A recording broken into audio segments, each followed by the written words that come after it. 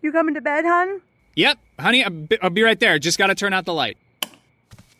Ow! Ow! Ow! Ah!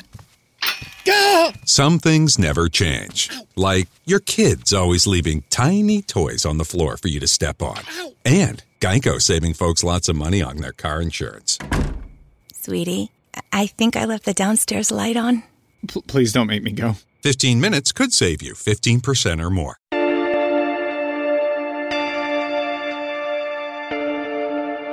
There's a whole fleet of them. Look on the ASA. My gosh. They're all going against the wind. It was basically a cube with inside of a sphere where the points of the cube were touching outside of the sphere.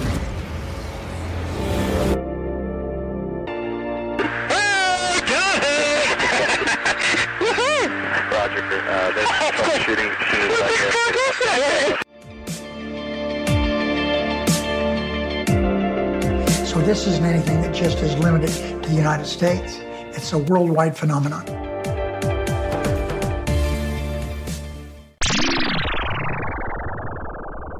Hi everyone, and welcome to the first That UFO podcast, The Other Show. We are on KGRA, and we are very pleased to be here. My name is Andy, and joining me is Dan. Dan, how are we doing? I'm great. It's great to be here, and it's great to make our debut. Be where, Dan? What do you mean, be here? Be in this windowed space that we're in. I'm stuck here. Yes, so welcome if you are one of our existing listeners following us over from That UFO podcast, which of course is not going anywhere. This is just a new show that we're doing exclusively for KGRA. And hello if you are one of the KGRA platform users who are finding us for the first time. You've probably guessed by now that we are not from the US, Canada, or South America even. I could start listing off all the places we're not from, but we are based in the UK. Myself, I'm from Scotland. I live in England. And Dan, you are from? South Wales, if you know the show Gavin and Stacey, right where that was set. South Wales is basically the other part of London that London didn't want. So we're based in the UK, and of course we are a podcast on UFOs. The podcast started back in May 2020, and honestly, I've said many times on the audio podcast that if 20 people listened, I would be very happy. Here we are, 18 months later, and on KGRA. So very pleased to be here. And this show is going to be on weekly. We hope they enjoy it and keep it on weekly. And it's very much going to be over to the listeners for what you want the show to be. We are really happy with having some interviews on this today. We have an interview with Ralph Blumenthal, award-winning New York Times journalist, famous, of course, along with Leslie Kean and Helene Cooper in the UFO community for that article in 2017, December 2017 in the New York Times. So Ralph is on for about 15, 16 minutes talking about his book on John Mack, and we'll be throwing to that very, very soon and then coming back to talk about it. And then some of our existing listeners got in touch and asked us to discuss some footage that they've sent over. Some of you may have seen it, some of you may have not, and just check our thoughts. And also, very recently, we've had a very successful interview with Australian journalist Ross Coulthart off the back of his huge book, In Plain Sight, and his documentary on the phenomenon as well. And we've been asked to discuss future humans. So that's going to be the show today. Hope you enjoy it. If you check the ticker running along the bottom down here, I'm doing it the wrong way, but yeah, that is what it is. You will see how you can get in touch with the podcast on email, both of us on Twitter, and also, if you are so inclined, support the podcast as well. But once again, thank you for joining us. Thank you to KGRA for hosting us, and we're going to throw straight over to our interview with Ralph Blumenthal. We'll be right back to discuss that. Hi everyone, and welcome to That UFO podcast, The Other Show, exclusive interview with Ralph Blumenthal for KGRA. It's our first interview on this show. So we interviewed Ralph back in April for his fantastic book. So if you want to hear a longer form version of this interview, check that out. It's on YouTube and it's available on audio platforms the world over. However, we're going to have a chat to Ralph about the book just now, and then a separate interview for the normal podcast as well. Ralph Blumenthal, welcome to the show. Oh, thank you. Great to be here. It's an absolute pleasure to have you on as well. You're someone whose name since 2017 in the world of UFOs has made a huge impact in many different ways. And of course, one of those was the book The Believer: Alien Encounters, Hard Science, and the Passion of John Mack. Just before we get to the book, Ralph, what sort of impact has the article in 2017 in the New York Times from yourself, Leslie Kean, and Helene Cooper had on your career and your life? Well, my life hasn't changed that much, but I'm told that the article did have an effect on changing the paradigm, making it safer, let's say, for mainstream media to wade into this controversial topic, which is still a matter of some ridicule, unfortunately. But it's not really for me to say how much, the article affected the podcasting UFO world. We're told it did have an effect. Maybe the UAP report that came out June 25th from the Office of Director of National Intelligence was prodded in some way by our original reporting. People have said that. So I think it's had an impact. Yeah, I think it's safe to say it's still the standard bearer for articles on this subject. That might be a niche still, but it's certainly up there with the famous Roswell front cover from 1947 as well. So it's something we always look forward to. Now, that article itself and your research and your own passion for the subject that has developed and grown encouraged you to write the book The Believer: Alien Encounters, Hard Science, and the Passion of John Mack. Just for the listeners to the show who may or may not be aware, can you tell us who is John Mack and how important was his work? Yeah, but I mean, just so you know the chronology, my work on the book predated by a long time the work on the 2017 article. It was coincidental almost. One didn't necessarily lead to the other, but I'd been working on the John Mack book since 2004 when I was a correspondent in Texas and stumbled across his second book. Now, John Mack was an esteemed member of the Harvard psychiatric faculty. He was a leader in his field. He had won a Pulitzer Prize for biography, the life story of T.E. Lawrence of Arabia.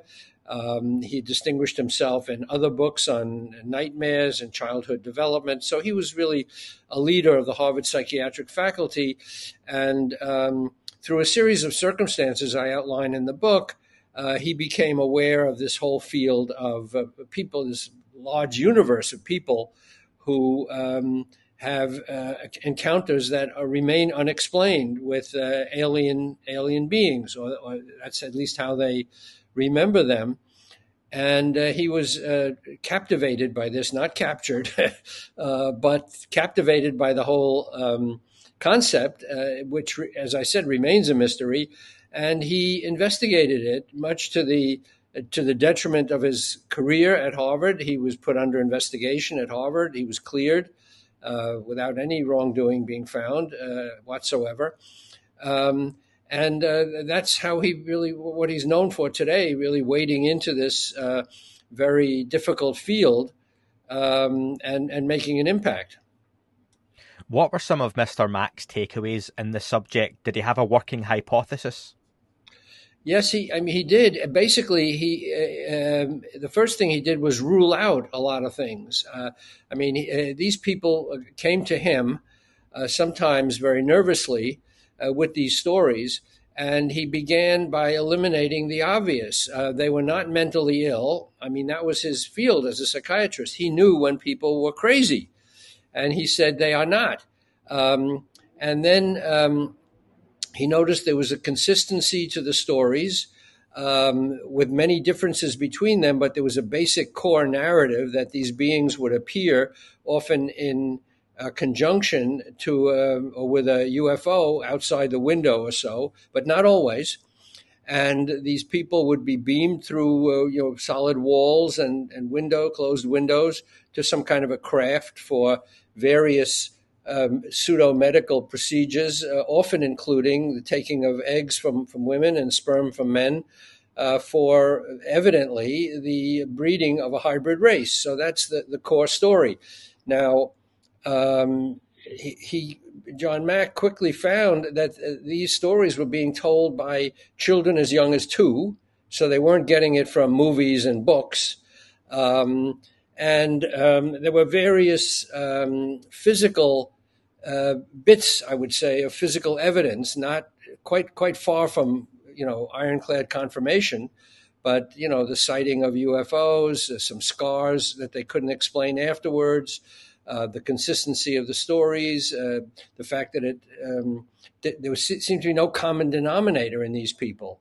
They weren't one kind of person. They came from all walks of life. And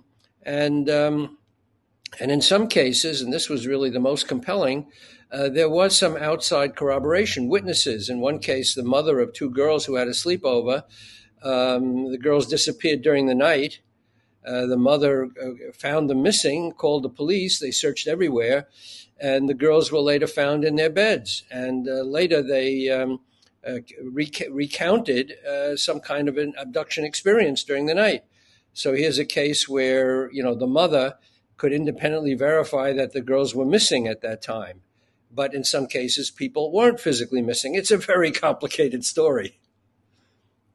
Do you think John Mack would have seen a reduced stigma if he was doing the same work now as he done back then? Well, I think, we've made quite a bit of progress in terms of confirming the physical existence of UFOs. I mean, the UAP report, they call them now unidentified aerial phenomena. The Pentagon prefers that. I guess it sounds less controversial somehow than UFOs, but you can take your pick. That report that came out June 25th says bluntly that these things exist. We don't know, the government doesn't know where they come from, whether they're intelligent or not, how they got here, what they want with us, but that's a big step forward. So I think John Mack would be encouraged to hear from the government that they are now confirming that UFOs at least exist. Now, they're not saying anything about aliens because they don't know and we don't know, and they prefer not to speculate. But as I said, John Mack found this association between UFO people who claimed or seemed to remember some kind of an abduction experience, also remembered often a UFO, in the vicinity. So I don't know what he would think today. I think he was very courageous, and I think he would just plow ahead and try to figure this thing out. I mean, it remains a colossal mystery. I would love to know your thoughts, Ralph, on the Galileo project, which is headed up by Avi Loeb, who's been on the podcast several times. Do you think that an institution or company will start to collect experiencer data in a modern and scientific way? Well, I've been on shows with Avi Loeb. I have great respect for him. In a way, he is continuing the courageous path of John Mack, although he keeps a great distance between himself and alien encounter stories. That's a big thing with him. He prefers not to deal with the imperfect instruments of human beings. He prefers telescopes and scientific measurement. I mean, that's where he's coming from. But I think his instincts are right, that they are looking for ways of confirming these stories. And I mean, for example, the story he told in Oumuamua about this object that sailed into our solar system in 2017 and then sailed out before anybody really knew what it was. He makes a compelling case that this was an intelligently designed, built, and controlled, or at least maybe not controlled, but dispatched object. In other words, it was not a meteorite. It was not natural. It was because it changed its trajectory, it speeded up. I mean, all the things that made it suspicious to him that it was not natural. So his instincts are right. I mean, that we have to look scientifically at this. And he faults the scientific establishment, just like John Mack did, for being, blinkered vision not seeing what they don't want to see, very orthodox and conservatives. I mean, scientists are supposed to be adventurous and, explorers of the unknown, but this field has intimidated many of them, too many of them. So in his book, Avi Loeb calls for science to be more open to the mysterious, and he and John Mack would have gotten along well on that. And do you think to truly explore the experiencer phenomenon that there has to be a happy medium of that human element, the stories, as well as the science, or do you think they can live independently from each other? Well, the stories, are anecdotal.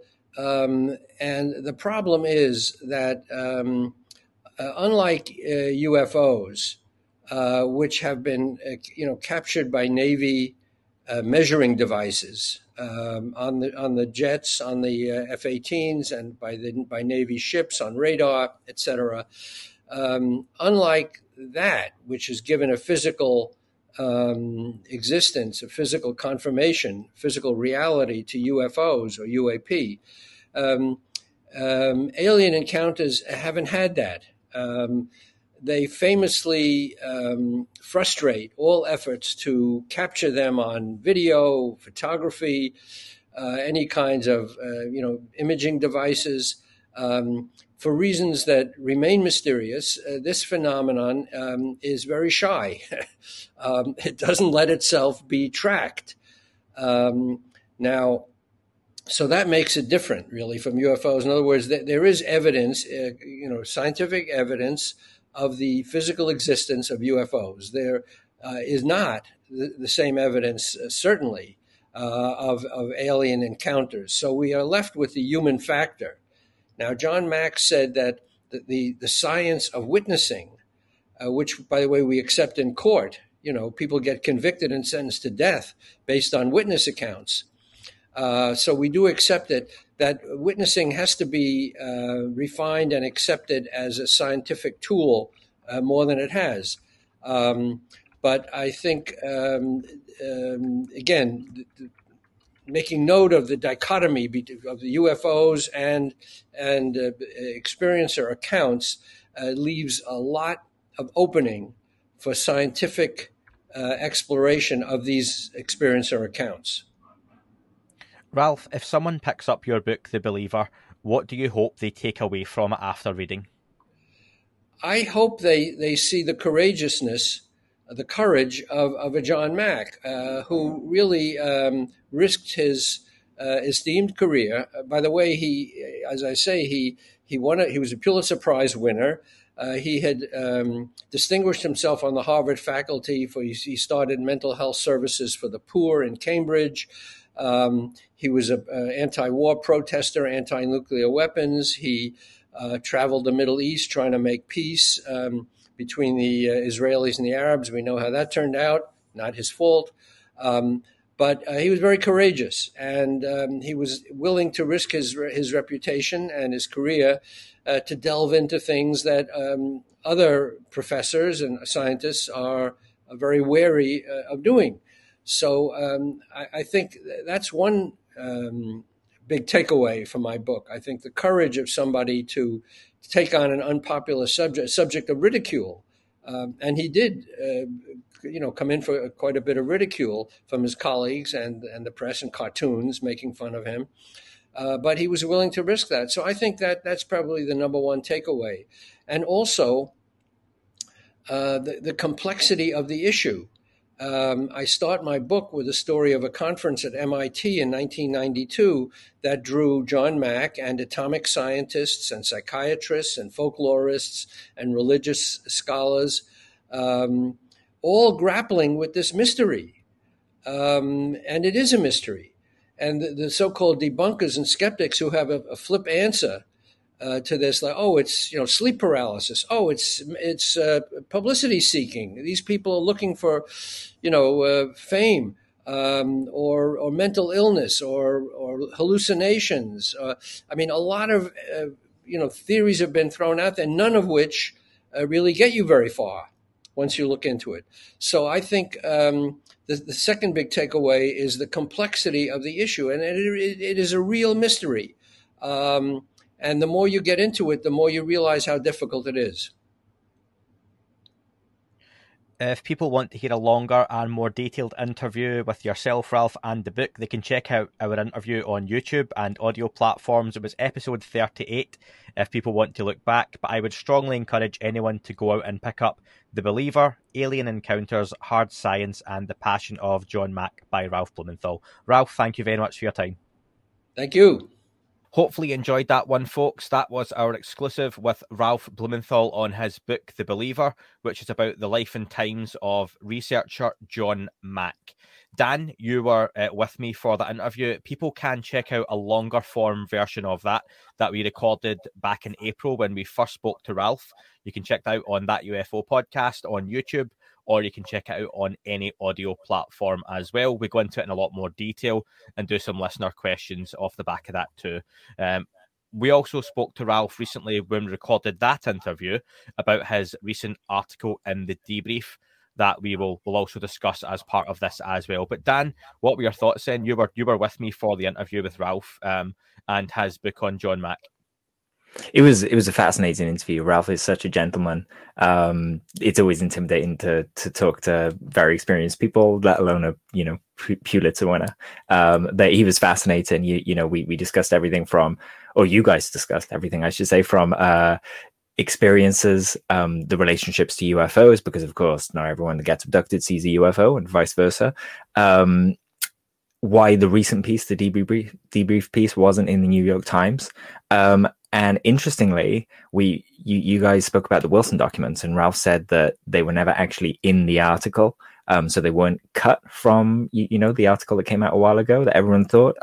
They were just never in there, and it never got to the high level of proof it needed to be put in the New York Times. Yeah, I thought he was going to spit on me at that point when I brought that up. But yeah, he very quickly let us know that, do you know what, it wasn't going to be in there. And I think that was one of those things back earlier in the year when we started hearing about crash retrieval articles and such, what may or may not have been within those. And I don't think it's a secret that Ralph and his colleagues were unhappy at the internet hype that went on at the time and has continued around some of these pieces. And it can be really, really detrimental to what eventually does get in, just because of the way it was discussed online. Is that fair though, Dan? Do you think that's something that people should hold back on? Because how can you get the general public and general population online to not discuss these things? Yeah, absolutely. I think the issue was that someone posted a live stream when Ralph was talking to someone about that the Wilson Davis documents, and the notes and the conversation from that live stream got out, and they were discussed, and it generated kind of a lot of expectation. And as we all know, big hype, big letdown.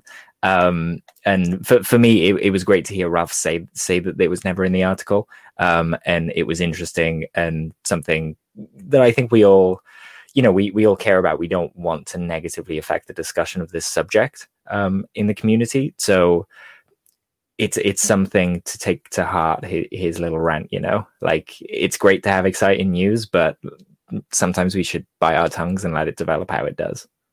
Yeah, and you know what? Even to now, with a large part of what Ralph's work has been focused on with the book and his article in The Debrief is on experiencers, people who have either a physical or non-physical experience with beings, craft, or otherwise. It's a really sensitive subject because they can go through some really traumatic and harrowing experiences. We hear so much about these, positive experiences, but you hear about as many negative ones as well. All sorts of theories are thrown about, whether these are based off of some childhood trauma or they don't actually happen, that they're dreams. But there just seems to be a lot of evidence that, there are some people that do have a very real and genuine experience, whether that is a physical or non-physical one that happens. What is your take on the abduction phenomenon itself anyway? It's really interesting. I don't think it's as clear cut necessarily as something comes from another planet and swoops someone up in a light beam. A lot of these experiences are to do with consciousness. And, you know, people are in kind of beds and their partners kind of disappear from their view. And it's almost like it happens in the same space as dreaming, which is what, you know, we always think of when we think of kind of the astral plane and lucid dreaming and sleep paralysis and all those things. And I'm intrigued by the research currently going on with psilocybin and use there, because a lot of the same patterns are coming up. So I think we're starting to kind of get a grasp on some kind of new language we can use to talk about these things. We spoke to Dr. Andrew Gallimore a couple of months ago on psychedelics and gateway drugs, as they're commonly known. And like you say, there almost seems to be potentially that space in between being in a deep sleep or a dream and being awake, that maybe it isn't just your brain firing off all sorts of random connections as you kind of reset during the night, but maybe your conscious mind is something that very much can go places as well. And potentially there are people who are having abduction experiences that we talked about. The example, Dan, you said like people see their partners disappear from their bed beside them, but equally you could potentially see your partner in bed the whole evening or asleep on the couch, and they are having some kind of non-physical abduction experience where the mind goes, but the body doesn't. It's so difficult, though, we're going to look at, the P word, the proof word. Where is the proof that happens? Where is the evidence? Because you look at all the evidence and proof we have of, craft or potentially beings, multiple witness accounts of stories, not just the more recent military ones, but you talk about the Ariel School phenomenon, Rendlesham, all this sort of stuff. And you would say there's a lot more evidence for that happening, but it's still scrutinized massively. Even Roswell, to use the biggest one ever. So how do you start to have a conversation in a serious mainstream fashion for something that it is literally almost always one person's narrative or story? Well, we're seeing a kind of similar thing we need to do in the kind of, I'd say, nut and bolts area. You know, we've gone from something that's very stigma attached to now using language that we have 5 observables to describe, you know, what these craft are doing. We all kind of have learned all sorts of military terminology and so on and so forth to be able to discuss what happens when these encounters happen. And we kind of need the same thing for abductions. So if it's something consciousness based, and consciousness is this incredibly, you know, wonderful thing that's everywhere, like a lot of people seem to think, then we need to be able to measure that somehow. And, you know, it used to be that we couldn't measure brainwaves at all. But now I have this little doohickey that I can hook up to my phone and put on my head. And, you know, it's like this £1 million ECG that, or not ECG, I forget, EEG, that is now just at home. And those kind of technological advances allow us to just measure more. There was a time where we didn't think gravity waves were real, but now they're a de facto thing. Same with black holes, you know, they were just hypothesized, and we only recently got a picture of it to say, look, this is an actual real thing. But there was this big period of time where people still believed in black holes, you know, and it's in that kind of space that we need people figuring out just how we talk about this and how we gather the data we need to, because setting up webcams in people's rooms to see if they get abducted might not show anything at all, you know? Now, people far more qualified and far more articulate than myself have discussed and written and blogged, made you know, documentaries about this subject. Something I've been thinking about, though, Dan, is, you know, we look at the case studies within Ralph Blumenthal's article on the debrief, which I would encourage people to check out. These are from your common everyday people. Are we, or do you think, I suppose I have to ask you, that the same beings or entities that are involved in these sorts of experiences are related, or the same ones that are buzzing military craft in the US? Because I've never heard of people being abducted by a Tic Tac. It's a very, very, very good question. And there's data for this somewhere. We know the satellites are up there. So if, you know, a craft was coming down and doing something, it would have been tracked. Traditionally, we think of it as the same thing, but you're right. We've never really seen anyone or heard of anyone abducted by, a big white cigar, I guess. Those tend to just float. But I don't know. These ships seem to have different functions. So maybe the Tic Tacs can't do that, you know? Yes, you mentioned that, and that's something Lou Elizondo talked about on his interview. We have mentioned several times with Terry Virts, the astronaut, where potentially these different craft do serve different functions and purposes. And again, there's a whole conversation around, are they aware of each other? You know, Lou thinks they are related, given the propulsion systems they all use are one and the same. Like all our vehicles are very much driven by fossil fuels, but they look very different from motorbikes, but that cars, could be to aircraft. You know, we have standard kind of petrol oil engine vehicles all over the world, but the cultures aren't the same, and the way that people are in the world aren't the same, you know? So we could be looking at something like that. Do you think there's a good chance then that the governments of the world who are interested in this, we're probably talking predominantly here the US government, that they have an awareness of, if you see a saucer, that's something you should be wary of. If you see a Tic Tac, not so wary. You know, it makes me think of the Venom movie that's coming out, Let There Be Carnage. There's a scene in the very quick trailer for that where he goes, oh, SHIT, that's a red one. And there's that awareness that, you know what, they're from the same sort of family, but this is a bad one. And I just wonder, do you have governments that know triangles are a bit wary, saucers are bad, Tic Tacs are empty, etc., etc.? Do you think there's a good chance of that, or do you think they really don't know? I think there's a good chance that there's some kind of differentiation there. You know, these craft might be mysterious, but their behavior is something that you can see. So if we're talking about something like, say, the Colaris event, where you had orbs going through walls and burning people, you know, we're talking different colored orbs. So I think based on that, if I ever saw, say, a red orb flowing towards me, I'd instinctively be like, oh, red is warning, let's back off from this thing, you know? But it's not necessarily correct, because, you know, for example, the Rendlesham craft, we didn't really get any importance of color associated with warning there. It was just a light. So it's interesting. Nature seems to signal through colors. So I don't think that's completely off the mark, you know? Yeah, I tend to think that when you hear about senators, congressmen and women being briefed, that this is the sort of stuff that they maybe get, that is that next level up.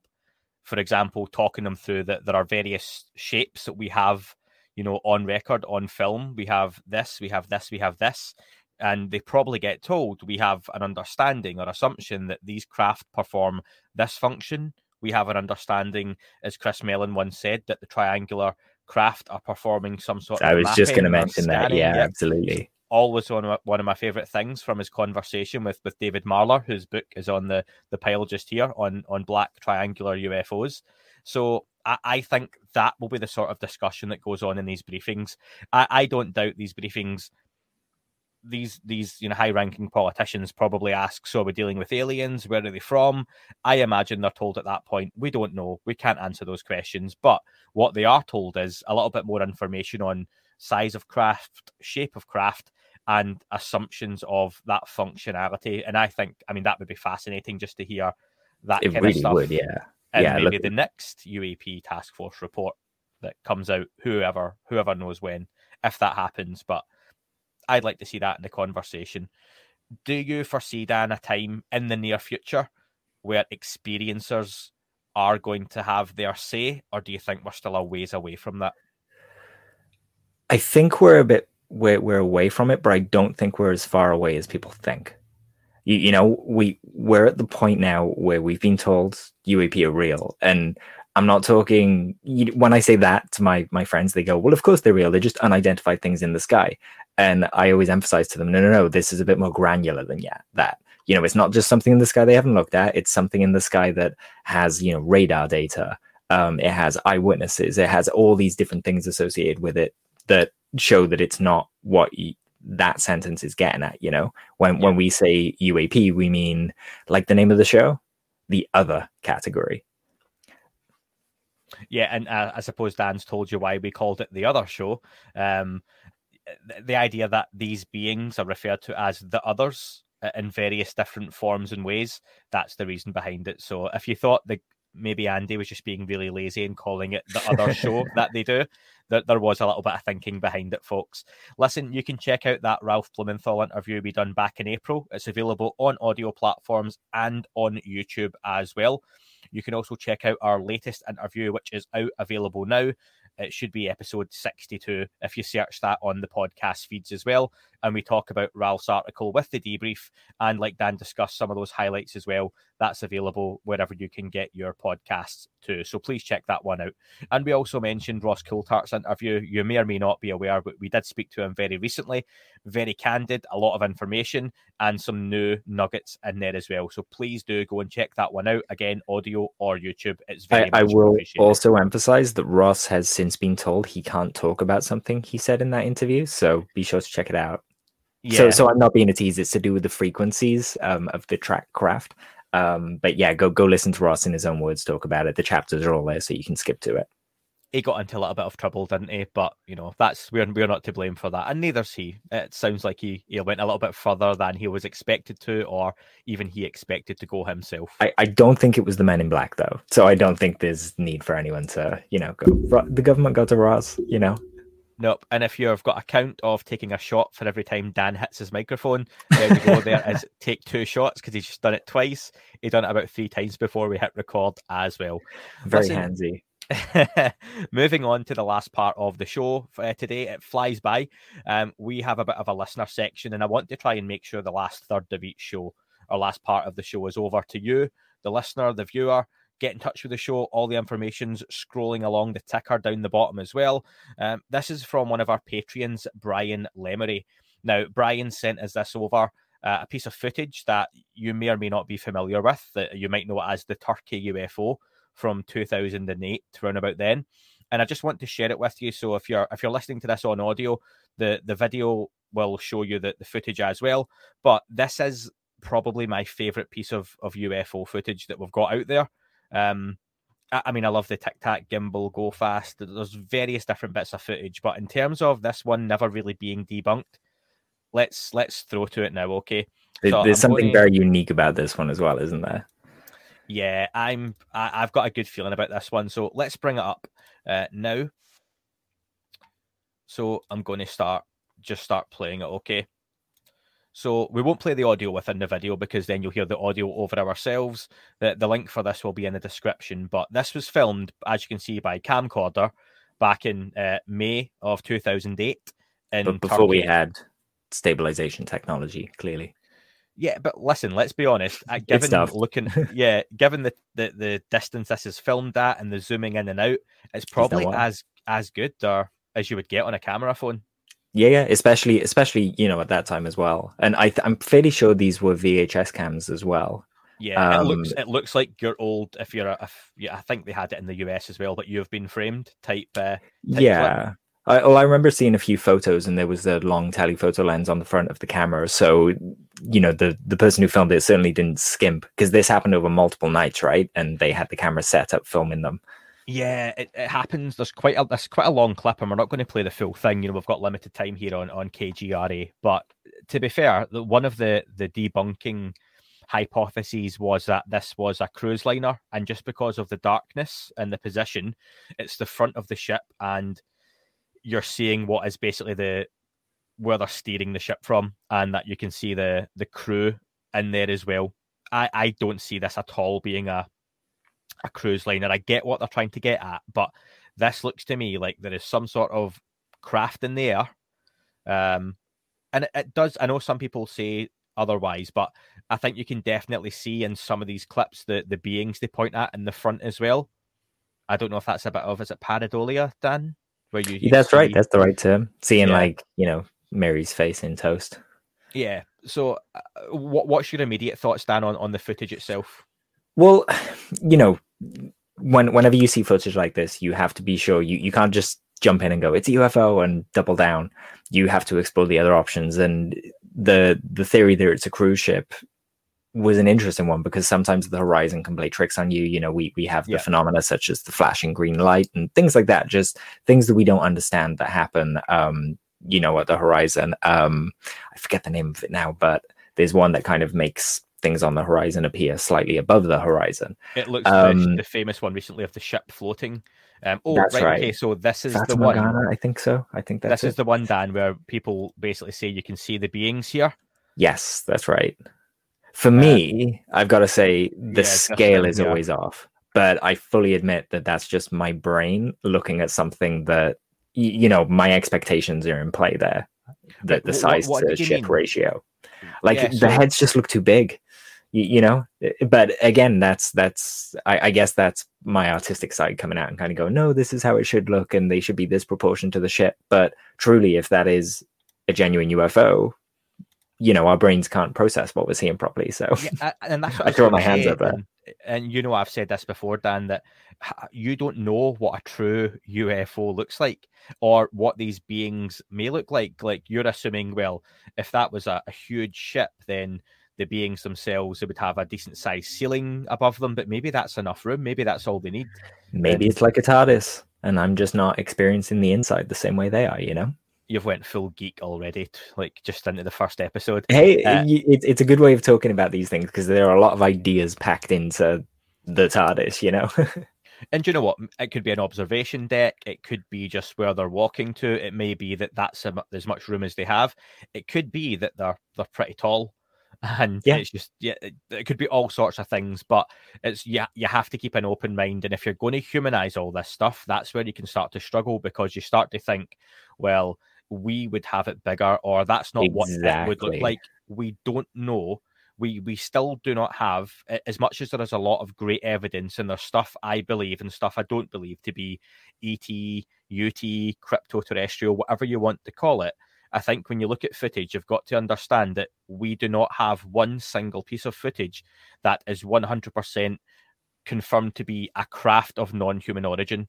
We have like the gimbal go fast stuff that we hope or we think is, given what we've heard about it, and they do some incredible things. But until we get that, this is definitely non-human, and here's how we know, then you can't really put together, can you, that why a craft is or isn't looking the way it does.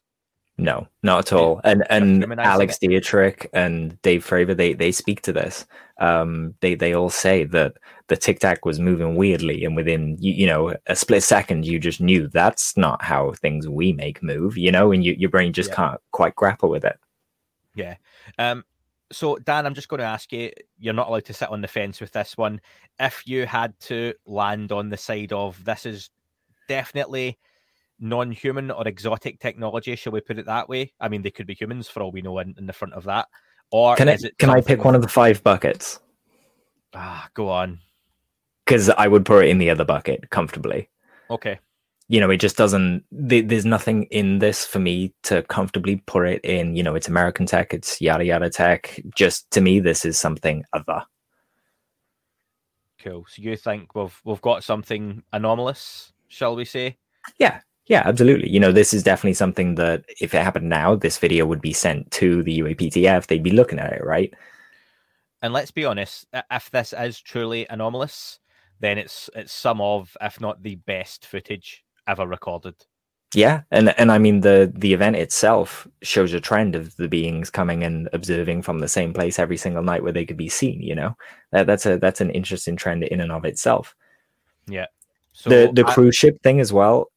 Ships have transponders, and this is 2000. Like, if it was a cruise ship, they would have known it was a cruise ship. They would have been able to see the transponder, and even if not, it was all over the news at the time. So the cruise company would have come forward and gone, "Whoop, that was us. Sorry." Yeah. Do you know something, Dan? I'll just share this. Something I thought was quite interesting from the actual footage itself. I'll stop sharing it now because we've had to look at it enough. Is some of the comments from people who are Turkish. If you watch the video, you'll hear the audio, and it is in their native language. And a few people who are Turkish themselves have commented on the video, Dan, to say the things they talk about in the video are extremely real and authentic. Not in any order. They're, what the hell is this? You've got it. Zoom in, zoom in. I swear it's on the water. Look, it's below the moon. It looks like a dot to the naked eye. So they weren't seeing what we are seeing on the video with their naked eye. They were seeing a dot, but they were filming it, and it's that's another good point. We always find this, right? If you go out and try and take a picture of the moon on a clear night when it's a full moon, it always looks crap. you know, what you see with your eyes isn't what you see with the camera. So you've always got to do exactly what you're saying now. But go on. No, that's it. So for me, do you know what? I absolutely will land on the side of that being a piece of footage that is anomalous. So yeah, thanks for that one, Brian Lemery. Listen, Great folks, chat. I would love for more people to get in touch with us, especially if you're new to the show as well and you're joining us for the first time on KGRA. Then get in touch via Instagram, Facebook, Twitter is probably the one that we're on the most. We're always on the UFO Twitter. DM or email the podcast at ufouapam@gmail.com, and we will review your footage, discuss your own points, or just answer any questions that you might have for ourselves as well. Moving on, we had Mikey. Mikey, again, is one of the Patreons who's over on our Discord server as well. So hi to Mikey. Recently, we spoke to Ross Coulthart and a really popular interview. Ross was excellent on that as well. He spoke about a lot very passionately, and it was a real pleasure to speak to him. If you have, I'm sure you've heard of it, but we've got Ross's book, In Plain Sight. Absolutely, probably the book of the year in terms of UFOs. There's been a lot Fantastic of great ones, read, but yeah, Ross really distilled, because it's, you know, no one's going to yell at me for saying that these are muddy waters in this subject, and I think Ross did a really good job of kind of filtering that muck out and narrowing people's focus in, you know, to where we need to be looking. Do you know what? And I don't think he'll mind me saying this, but there was so much brought up in the body of the interview that some people who are very well versed on the subject chipped in to say that Ross isn't necessarily bringing up everything that's brand new. There's a lot of stuff that Ross is new to in this subject and he finds for the first time, but he's done the digging off the back of it as well. And for example, there was a talk of a crashed craft in Mexico, and Ryan Sprague, who is also on KGRA with Somewhere in the Skies, had mentioned that he had actually done a show some time ago based on this crashed craft. And Ryan, and he tagged the show in it as well. And I said to Ryan, do you know what? I hadn't heard of that.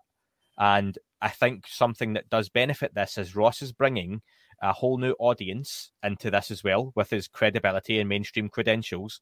What that is allowing people to do, though, is go and find information and find cases that they didn't even know before. I would love to think that off the back of Ross bringing that up, and people, even like myself, who wasn't aware of that case, that I'll go and check out Ryan's show and check out his deep dive into that. And again, anything he brings up, people come into it and go check out people's shows with Lou Elizondo, other journalists like Ralph Blumenthal, Leslie Kane, George Knapp, obviously, famously. So that's a real benefit of something like In Plain Sight, bringing together a lot of well-known information in a very concise way.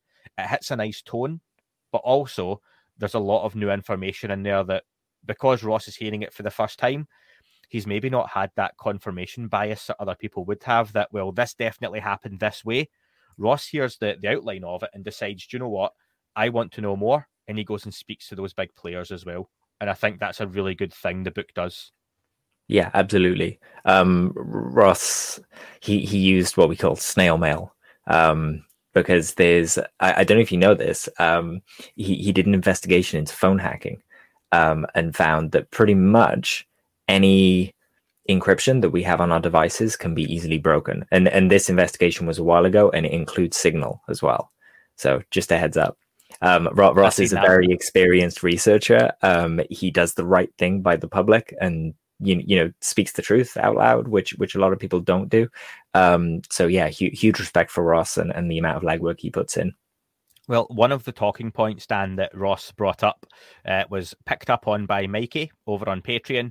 And he said to us that he would love for us to explore the future human hypothesis presented by Ross Coulthart recently, and how we would or could be in a future confrontation. Are they meddling with us now to impact the timeline to their benefit? Ross did a tweet where it's been made possible in theory this could happen. Personally, Mikey prefers the alien hypothesis because, you know, I think he's just a bit attached to it. But the future human one is... it's not new, but it's something that more and more we're hearing brought up by officials and being discussed as a real possibility. Where are you on this one? I really like the idea. I recently finished watching Fringe, and this seems kind of right up that street. And the idea in Fringe is that and there's a lot of crossover. I'm not saying that it's true. It's just a way of talking about it. That time happens, future, past, present, happens all at once. And because the universe is infinite, every possible future and every permutation of the past and present happens too. And in the show Fringe, one of those possible futures is full of kind of, to us, they would look alien, but they use a lot of tech. They've lost their emotions, and they're coming back to the present to ensure that theirs is the timeline that exists. I think that's a really interesting idea. It could be in play for, reveal yourselves too soon and you don't get the right timeline. And there's all these interesting implications to that idea. But we should be, the word alien, it means a certain thing, and humans could still be alien to us. If I rock back with my iPhone 100 years, I'm fairly sure someone would shout witch or alien to me, Yeah, maybe not witch, but yeah.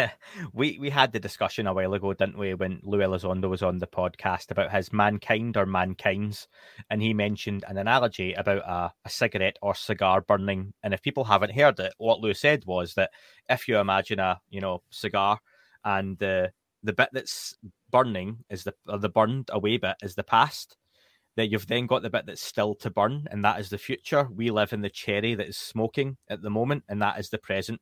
But when you look at it, it's not symmetrical, and it will just, be like a kind of jagged line with some bits overlapping. And he's saying, what if there was something else that could experience that overlap, that they weren't living like a linear A to B timeline? We're talking here, like the analogy's addressing quantum stuff, because quantum stuff is just the smallest stuff that exists. So we're talking, it's called the Planck length. And basically, you can do it with a ruler as well. If you imagine a centimeter measurement, we can break that into 10 millimeters, but we can break those 10 millimeters smaller, and we can break those smaller and smaller. And we can just keep going until we get to the smallest possible thing in the universe, where, we realize, hold on, back there we were okay with 10 millimeters, and now our measurements are so much crazier, and there's all this stuff in between we never appreciated. I hit my mic again. Yeah, take a shot. Yeah.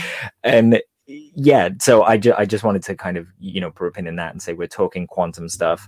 Our brains and bodies seem to do quantum stuff. Something that blew my mind that I didn't appreciate is, just the process of photosynthesis that you learn about in school. That's a quantum process. Plants make food for themselves through quantum transformation. And that sounds like a vague phrase because we don't really know how they do it. We just kind of get to it and go, it's a quantum thing. It works really well, Dan, let me ask though.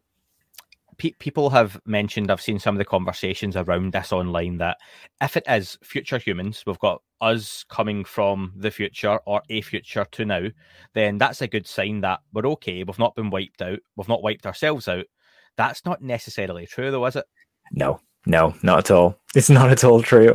Yeah, we don't know what we're going to look like in the future. I really like the work of Michael Masters because he kind of extrapolates from our past what we're going to look like into the future.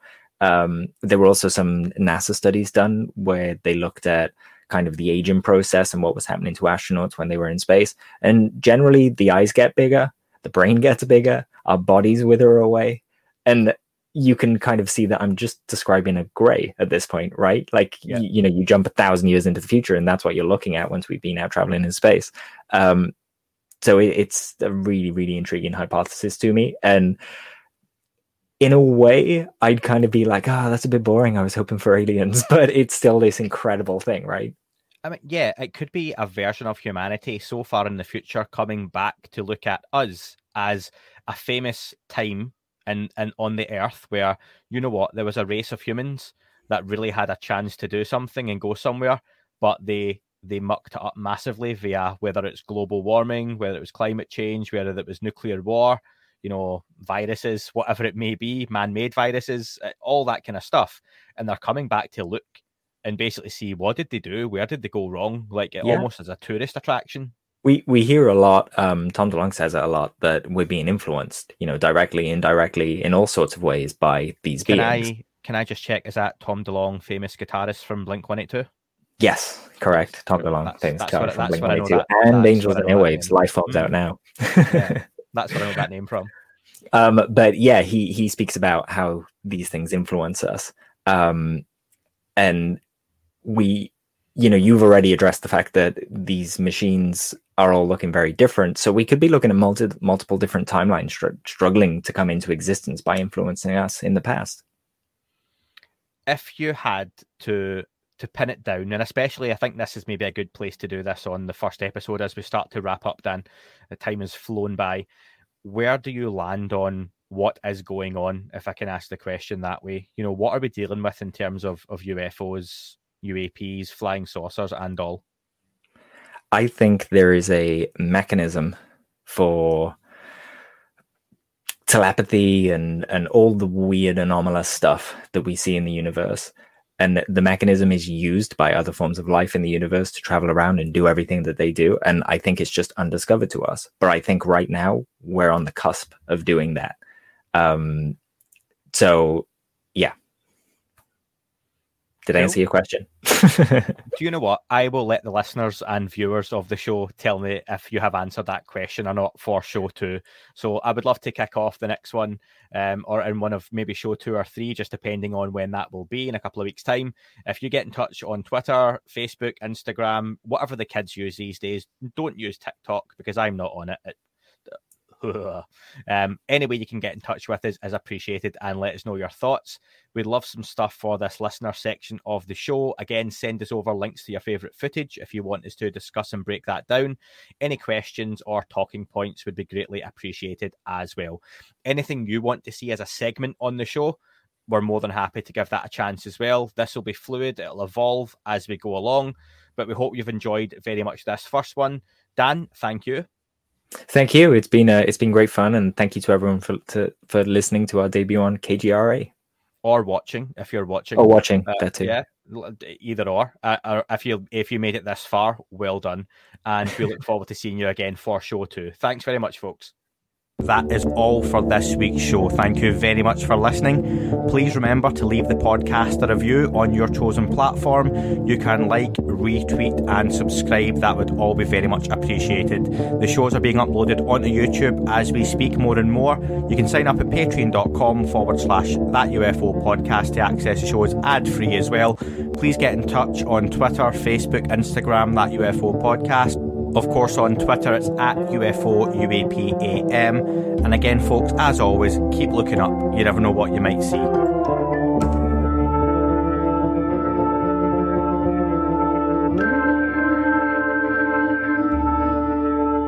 It wasn't a tic-tac and not quite a saucer, more like a hubcap designed by Chaucer, a little baroque and quite steampunk, like Alice was playing bass for the Parliament of Folk. The little fucker hovered right outside of my window, and when I shoved out the screen, he made it an issue. I don't think he expected me to see his ass. Children's National Hospital in Washington, D.C. improves children's health by developing better treatments and technologies. Ranked one of the top children's hospitals in the nation, we take on the most complex, rare, and life-threatening conditions because all children deserve a healthy future. And with our new pediatric-focused research and innovation campus, we are generating and sharing even more discoveries because at Children's National Hospital, we want to help every child grow up stronger. Learn more at childrensnational.org/innovation. 15 minutes could save you 15% or more. Wait a minute. I've heard that before. That's the note Jeremy wrote to me in my yearbook in the 6th grade. How'd you even know that? Because it's from Geico. Yeah, wait, here it is. Dear Luke, have a great summer. P.S. 15 minutes could save you 15% or more. Love, Jeremy. Geico's had this tagline for years because we help save people money. So wait, you're saying Jeremy copied you? Yeah, that actually does sound like something the J-Man would do. Geico. 15 minutes could save you 15% or more.